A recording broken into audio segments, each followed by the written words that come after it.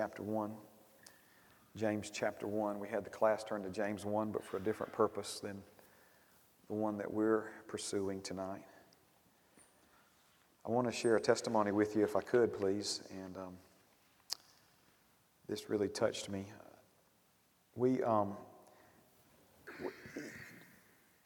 Wednesday nights in the churches that I grew up in, were about different things. Of course, for me, worshiping Father and us drawing close to Him and close to one another, and then allowing Him to speak to us by the Holy Spirit from His Word is really some of the most important things we could ever do.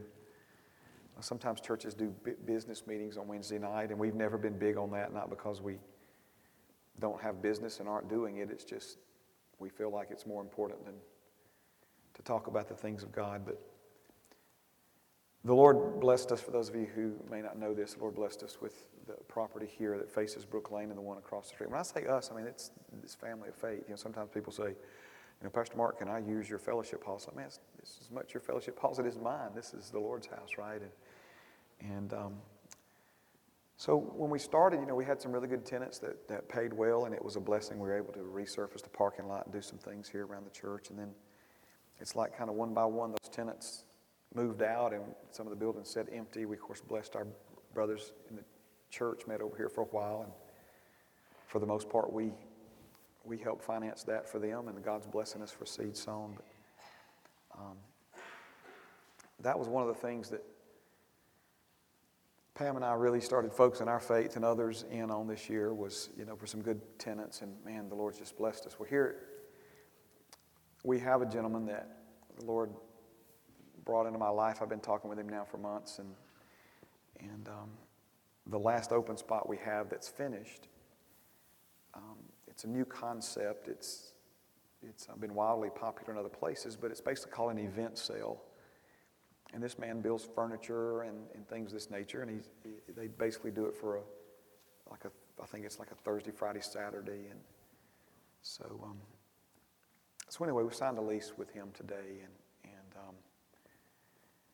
so he says, if you got a minute, I'd like to ask you a few questions. And he asked me some questions. He told me about when he got born again, the date and everything. And he said, I hear people say things that, doesn't make a lot of sense to me. And, of course, there's a current in the body of Christ today pertaining to salvation where, people believe that it's really hard to get saved. And I just disagree with that altogether. Jesus made it easy for us to get saved. And so call upon the name of the Lord, you'll be saved. I mean, all the thief on the cross said is, remember me when you enter into your kingdom. Jesus said, you'll be there with me today, sir. I mean, you're heading that way right now.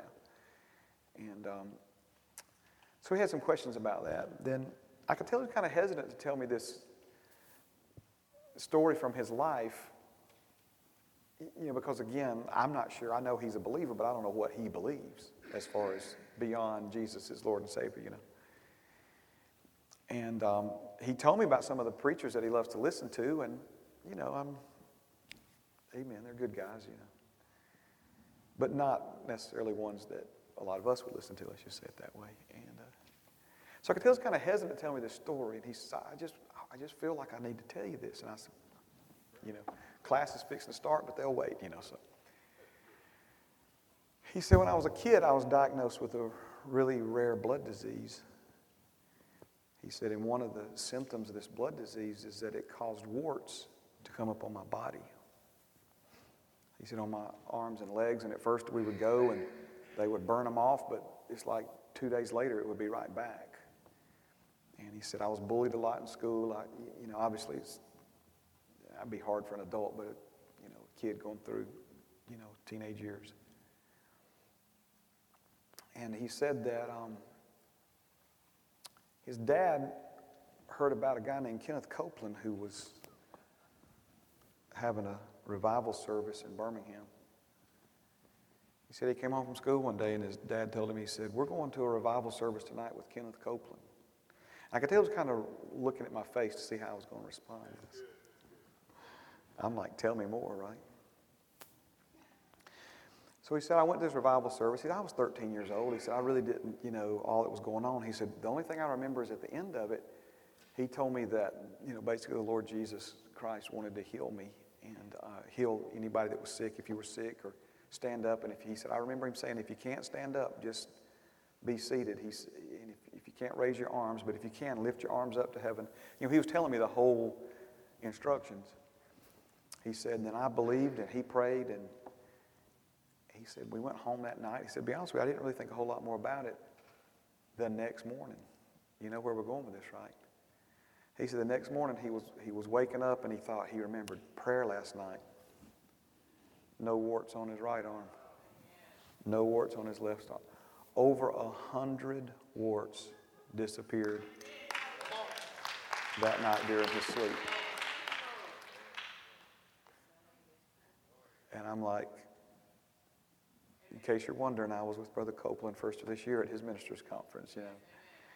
And he doesn't know a lot about him. I mean, he didn't know a lot about Brother Copeland. And I'm like, dude, all those guys you told me about, they're good, but this man's a prophet. So anyway, Brother Jerry, he took The Blessing, that book, home with him. I gave him my copy of The Blessing back at Brother Copeland. So anyway, and I told him, I said, we pray over the businesses that occupy these church-owned properties, and because we want them to be blessed so that we can be blessed. If it's not a blessing for us if they're not being blessed, right? That's the way the kingdom works. Amen. All right, James chapter 1 and verse number 2. Praise God. I know I took some sermon time to share that with you, but I just, you know how you meet somebody and there's a connection. There was a connection between my heart and that man's heart when we first spoke on the telephone. And he was initially going to take this in property down here that TNT Graphics wound up moving into. But he couldn't commit to it long term. And he said, I understand, you know. So, man, he's like getting all these plans together. And then we get a long-term 5-year renewal, 10-year lease on. So I had to call him. I'm like, man, yeah, I feel so bad to call him. And he's like, oh, man, I'm happy for the church. I understand. He says, no problem. You know, I'm like, man, what a heart, what an attitude, you know. So anyway, we just believe in good things for him. James chapter 1, verses 2 and 3. My brethren, count it all joy when you fall into various trials, knowing that the testing of your faith produces patience. My brethren, count it all joy when you fall into various trials, knowing that the testing of your faith produces patience. We've pointed this out many times. The word trial, the word test is the same word in the Greek, and you can also add to that word temptation, and he's going to use that word later in this chapter. A test, a trial, a temptation. Now, if you understand how deception works, deception, of course, by definition, is when someone causes you to believe something to be true that's not true. They deceived you. You believe something that they said, you believe something that they promised, whatever. You know, so it wasn't true, you believed it to be true, therefore you've been deceived. There are also other ways that con artists or people who deceive people, other people, you know, operate. Back when, you know, my Chick-fil-A days, you would from time to time have a person who would come and they would try to deceive someone operating a cash register by trying to change money. And so, like, give me change for 20, and then when you start to hand them 2 10s, they will say, no, could I get 2 5s and a 10? And, you know, they're watching where the person puts the money. And so basically a quick change artist is what they would be referred to, where they're trying to obviously get the cashier focused on one thing so that they can take or steal money from them. You follow what I'm saying? Okay. And that's how the enemy works. I mean, the enemy, Satan, is at the heart of all deception. I mean, you know, he's behind all of that, just like he's behind all terror. He's the original terrorist. And so when we talk about deception, what the enemy, of course, tries to do is to get you and me focused on things, believing that those are the things that are important, those are the things that matter, those are the things that we need to circle the wagons around, when it's not those things at all, it's something entirely different. And so when it comes to test, trials, and temptations, this is an area where I think Satan has really deceived a lot of people in the sense that we've not really recognized and understood what what it is that he's after. So I think sometimes we think like when the devil's tempting us that he's trying to get us to sin. You know, he's tempting us because he wants us to sin, and sin is bad, and so he's going to try to get you to sin. Well, yes and no. Yes and no. So like when some test of your faith or some trial that you seem to be going through, right? It's very easy for us to get caught up in how the things look, seem, and feel. It's very easy for us to shift our focus onto those things and think that that's what it's about, that's what we need to focus on. You know, how many times have I been trying to work with someone dealing with a really serious problem in their life, and they say it with tremendous sincerity, you know, I've got to do what's best for me. I mean, I've heard people say it with such passion you'd think they're quoting a Bible verse. And on one hand, I do understand what somebody means when they say that. But it's a classic example of how the enemy deceives people. Because if we think doing what's best for me is focusing on me, then we have done the very thing that the devil wants us to do, and the one thing that will continue the downward slide in your life. You can't focus on yourself. That it'll never work that way. When we turn inward, right, we separate ourselves from the one who's there to help us.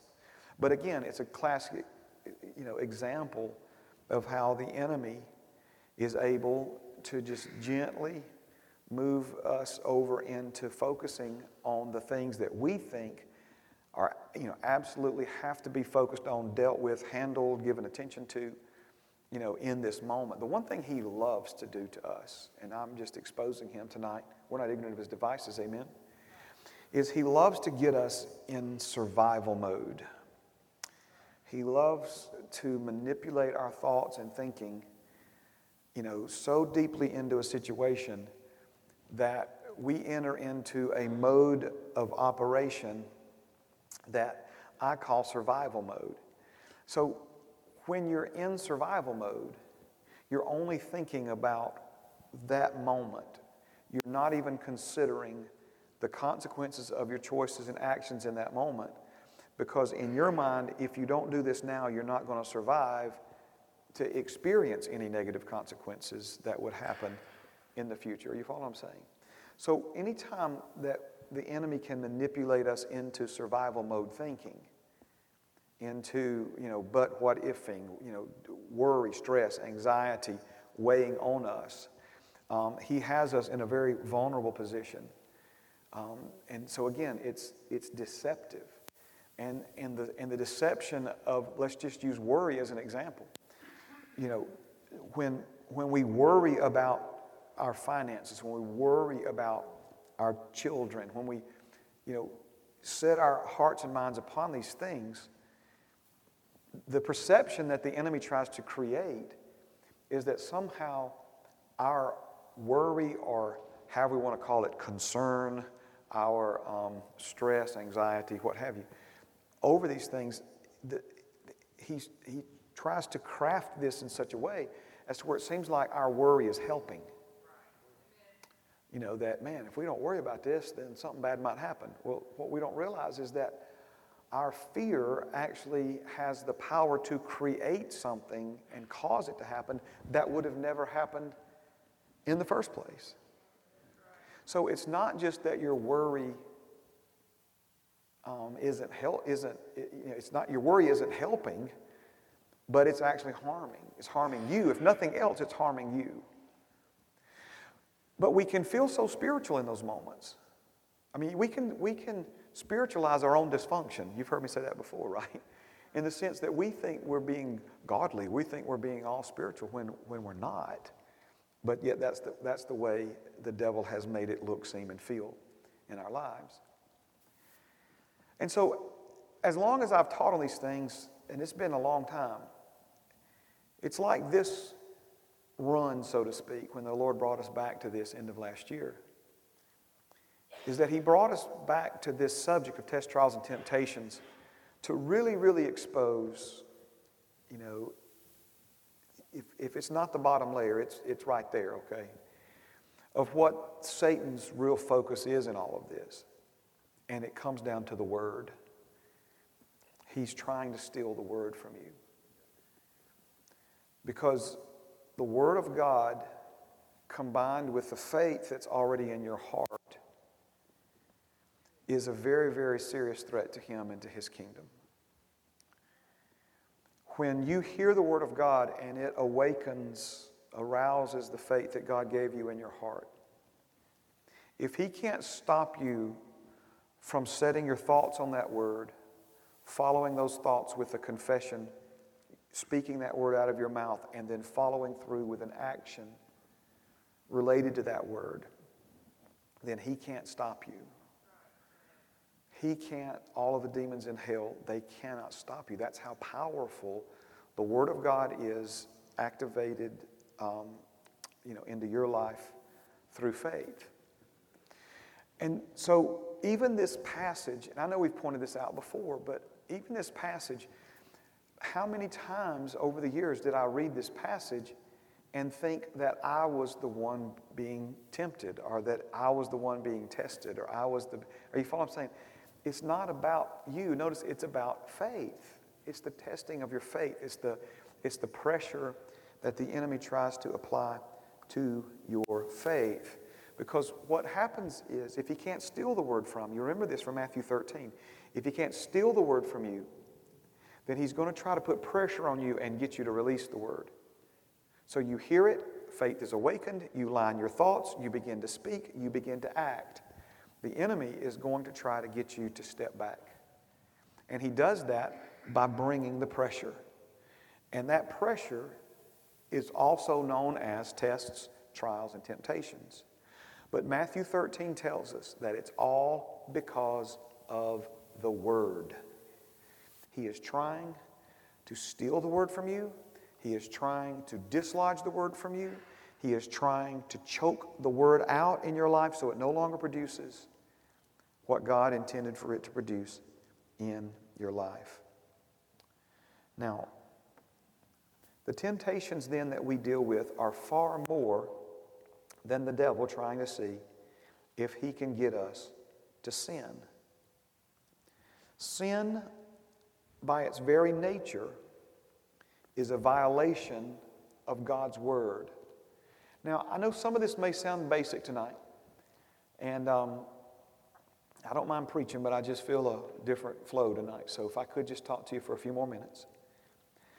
Sin, by its very nature, is a violation of God's Word. What I'm asking you to do tonight is to open your heart to the Holy Spirit and allow Him to give you heaven's perspective on the subject of sin. Because a lot of us grew up in church, and we grew up in maybe more religious-minded types of churches, we were told so much about what we should not do and what God was going to do to us or let happen to us if we did it. And because of that, our understanding of these things has been forged in a negative fire. Now, obviously, I'm not trying to paint a positive picture of sin. Don't misunderstand me, all right? But again, the deceiver, the enemy, our enemy, he has tried your whole life to put the Word of God in a negative context to you. I'm going to say that again. Your enemy has tried your whole life to put God's Word in a negative context. In other words, he's wanted you to think of this book as, I know this may sound like a strong word, as an enemy, as a judge, as a book that condemns you because it tells you what you shouldn't do and you've done it. and you feel bad for doing it, but you also want to do the bad even more. And this book is like something that's standing there, this big negative in your life, and people have beaten you up with this book, and they've waved it in your face, and they've thumped it, and all this other stuff. And so the devil, again, using other people and using people who do not understand the Bible and the things that they say from it, the devil has tried your whole life to get you to look at God's Word from a negative perspective, from a negative light, that it's a book of restriction, that it's a prison. Youth pastor I had growing up, I've quoted him this, I don't know how many hundred times I've said this, Buddy Malloy. He said, the Word of God is not a prison to wall you in, it's a fortress to protect you in this life. It's a fortress, it's not a prison. It's a strong tower. And nothing in this created realm is more powerful than God's Word. Everything that God created is subject to His words that created it. But the enemy has tried so hard to make the Bible confusing and frustrating. And because, again, you did not wake up in a neutral world this morning. If you were in a neutral world, it would be just as easy to eat Brussels sprouts as it is to eat cream-filled donuts. If you were in a neutral world, it would be just as easy to save money as it is to spend money. If you were in a neutral world, it would be just as easy to pray and read your Bible as it is to eat M&Ms and watch TV. You did not wake up in a neutral world. There is an enemy who is opposed to you. There is an enemy who brings resistance against you. And all of that the Word of God is ground zero for the resistance. The more he can keep you from the Word, the more he can keep you defeated. The more he can keep you from hearing, aligning your thoughts, words, and actions with the Word, the more he can continue to negatively impact and manipulate your life. It's just that simple. It's just that simple. You say that and what else, Pastor Mark? That. I'm getting way ahead of myself, but it's just burning in me right now. I got to say it. See, even when we tried to understand the temptations of Jesus, and Jesus quoted the Word to defend himself against the devil. No, see, we don't understand. Jesus quoted the Word because the battle was for the Word. That's what the devil was trying to steal from him.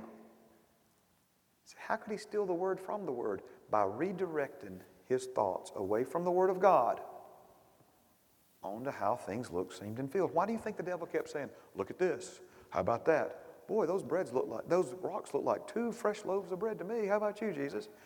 Trying to divert his attention, trying to get his thoughts redirected away from the Word of God. Every test, trial, and temptation in your life, the Word of God, this book right here, it's ground zero. See, the devil makes you think about your reputation, it's about your self-esteem, it's about this and that and the other and blah, blah, blah. No, it's about the Word. Don't be hoodwinked. Don't be deceived. The thing that we need to grab hold of and not turn loose of, no matter what, is the Word. The Word. Sin by its very nature is a violation of God's Word. Now, Romans tells us that whatever is not of faith is sin. I used to like to pretend that verse wasn't in the Bible because in my religiously minded days, I thought my righteousness depended upon my behavior and me not sinning. And so as far as not killing anybody or murdering, lying, that sort of thing, I could do pretty good at some of that. But then you come to a verse like this, you're like, oh man, I'm sunk. I'd never live up to that, right? This verse is not here to condemn you. It's here to instruct you. It's here to awaken you. It's here to help you understand life as it was meant to be lived. Now, the Holy Spirit said something to me a few weeks ago, and it actually came out in a sermon. It wasn't in my notes, but in meditating on it later, it really just began to strike home. And he led me to some other things. And so let's follow this line of thought, train of thought, if you will, from, I believe, the Holy Spirit. whatever is not of faith is sin.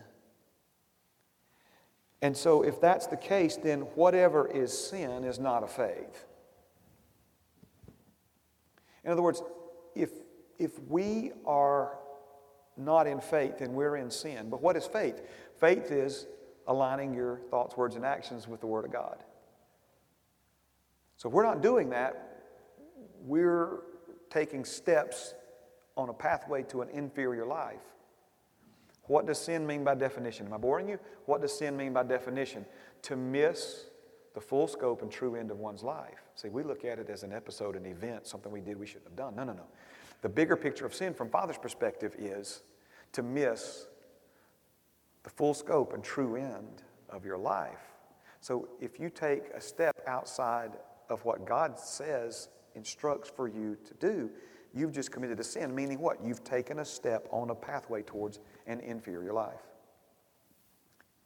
Now, again, if I'm treating you like children, I don't mean to, but if I'm treating you like a child, then the Holy Spirit treated me like one today as well. But these are the things that I really feel like He said to me. Very simple, but let's follow it. So whatever is not of faith is sin. Whatever is sin then can't be of faith. You can't be in sin and in faith at the same time. Right? So who determines what is right and what is wrong? Well, this is not a trick question. Some people think they do. Some people think the government does. Some people think popular opinion determines these things. But come on, let's get real. Who determines what's right and wrong? It's not a trick question. God determines that. Come on now, I got the right bunch tonight? God determines that. He's the one who says, this is what's right, this is what's wrong. And when God says this is right and that is wrong, He's not arbitrarily coming up with these things. It's not like he's in a bad mood today, so fornication's wrong. You follow what I'm saying here? He doesn't just randomly say, okay, that's right. Wrong, right. No, see, that's not how this works. God determines what is right and what is wrong because right leads to good and wrong leads to bad. He does not arbitrarily make these decisions, but He declares something that's right according to His wisdom, and He declares something that is wrong according to His wisdom. Yes? The sooner you and I come to the conclusion that every word He's ever spoken has been with our best interest, your best interest in mind, the further along we're going to be. Everything He said about your money is because He's trying to get you wealthy. Everything He said about your children, He said because He's wanting to see them grow up and fulfill their potential. Everything He said about your marriage, He's not said because He's trying to put women down and make women barefoot and pregnant and all these things. No. Everything He said about your marriage, He said because He wants you to enjoy a marriage beyond your wildest imaginations. Everything He's ever told you to stay away from, it's because He knows that those things are enticing and appealing to your flesh, but they are also very, very dangerous and can be very, very destructive. God created sex. I'm not trying to embarrass you tonight. God created sex. He could have created a method of reproduction that had no pleasure with it. But He created sex. He created it for reproduction. He created it for pleasure between a husband and a wife. And then He gave us a whole lot of instructions for its use. Because you go getting crazy with something God meant to be good, and it's going to hurt you, and it's going to hurt you and a lot of other people really bad. So when He tells you not to have sex outside of marriage, He's not trying to cramp your style or make you boring or keep something good from you. He's trying to keep you from killing yourself. So how does God communicate to us what is right and what is wrong? How does He communicate to you and me what is good and what is bad? What leads to life and what leads to death? How does God communicate to us His ways to live the life He created us to live. Again, this is not a trick question. He has spoken to us and continues to speak to us. In other words, by His Word. Now, I'm going to land this plane here in just a second. But this is really, really, really important, okay? It's kind of like at the wedding feast when they said they usually serve the best wine first, and then after people have kind of, wore down, then they serve the inferior stuff. So, amen. I know you may be a little tired this end of a lot of our days, okay, but let's get this.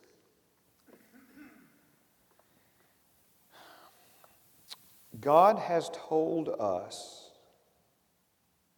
what not to do. Amen? And He has also told us what to do. We only tend to think of sin as doing what He told us not to do, but it is just as much a sin when we do not do what He told us to do.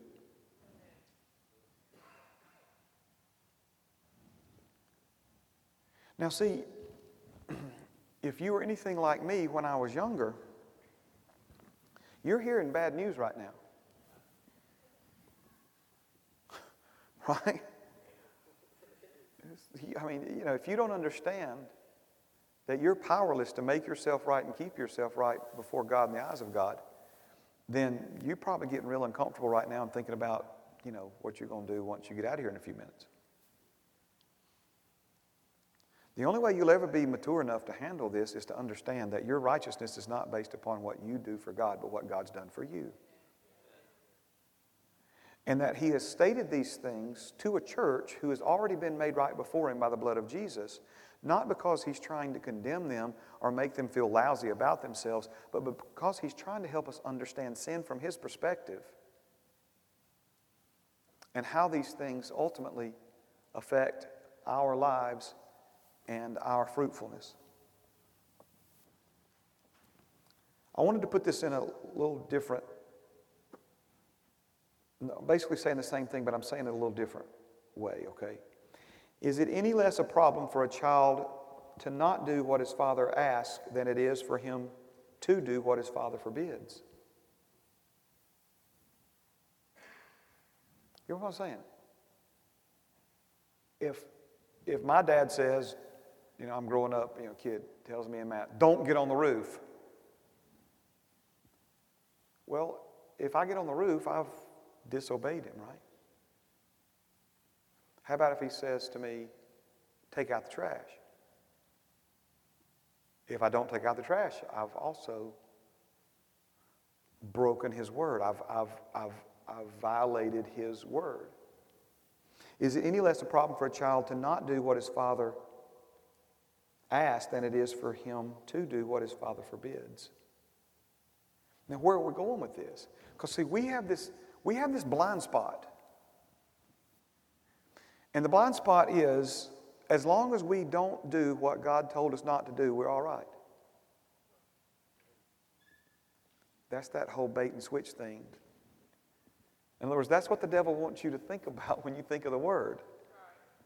The 10 Commandments. And don't you dare break one. How many people in our world think, I'm pretty good because I don't break those commandments? Man, God did not create you to not do a list of things. Are you understand what I'm saying? It's like, well, I'm going to create this elaborate man in my image and just beneath me so that I can tell him what not to do all of his days. No. He created you to live a certain way. So when God forbids you to do something, it's because He's trying to help you. And when He asks you to do something, it's because He's trying to help you. James 4:17 says it this way, therefore to him who knows to do good and does not do it, to him it's sin. So we could say it this way, sin is failing to obey God's word. But if we took that word obey out, because I don't have a problem with the word obey, but it I think ties in with that old line of thinking, toe the line or else. How about if we take obey out and we put instead the word follow. Sin is failing to follow God's word. How about sin is failing to do God's word? Here's one. How about sin is failing to experience God's word? And the last one, sin is failing to benefit from God's word. See how that puts it? Am I the only one? Does that not put it in a little different context than thou shalt obey? It's not his heart. That's not his attitude towards you.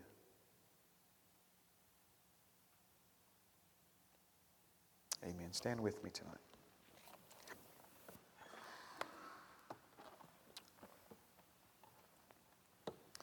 Again, what is sin? Sin is any act that causes you to fall short of God's highest and best for your life. Sin is any act that causes you to miss the full scope and the true end. In other words, what you're here for. What God, the Father, the Son, and the Holy Spirit want to do in and through your life. Amen. I'm asking you tonight, and what it may be for one could be something entirely different for another person. Maybe it's something pertaining to your family. Maybe it's something pertaining to your finances. Maybe it's something pertaining to, some personal issue, some legal issue, some marital issue. But I'm asking you tonight to start fresh and begin with this question. What does the Word say about this? Maybe it's some physical issue, some health problem. Okay, what does the Word say about this? And not from this perspective of God's just trying to catch you in a mistake so He can punish you. No. What has my loving Heavenly Father already put in place concerning this issue in my life for me to set my mind upon, to set my words upon, and to set my actions upon? It's the simplicity of faith. But the Word of God will change your life forever. Amen. Father, we thank you for this time together this evening. We thank you for your love. Thank you, Father, that we hear your voice tonight. Father, your ways are higher than our ways because your thoughts are higher than our thoughts. And Father, we tonight just remind ourselves that you decide what's right and what's wrong, not us. Our lives are not our own to do with as we please. Father, you decide how we should handle our money, how we should handle our marriages, how we should raise our children. Not the world, not the government, not our neighbors. You decide that, Father, and we're going to follow your wisdom. Lord, we sang it tonight, and I'm sure we'll sing it again before long, but the truth of the matter is, Father, you're perfect in all your ways. We're not yet. We're learning your ways so we can be better and better and more complete in ours. But as we make your ways our ways, Father. So, Lord, help us again. Take the one thing, that wall that we keep hitting. What does your word have to say about it? Allow faith, Lord, to rise up within us. And we thank you for progress. In Jesus' name, amen. And amen. We love you all. Have a great rest of your week. Look forward to seeing you on Sunday. Seniors,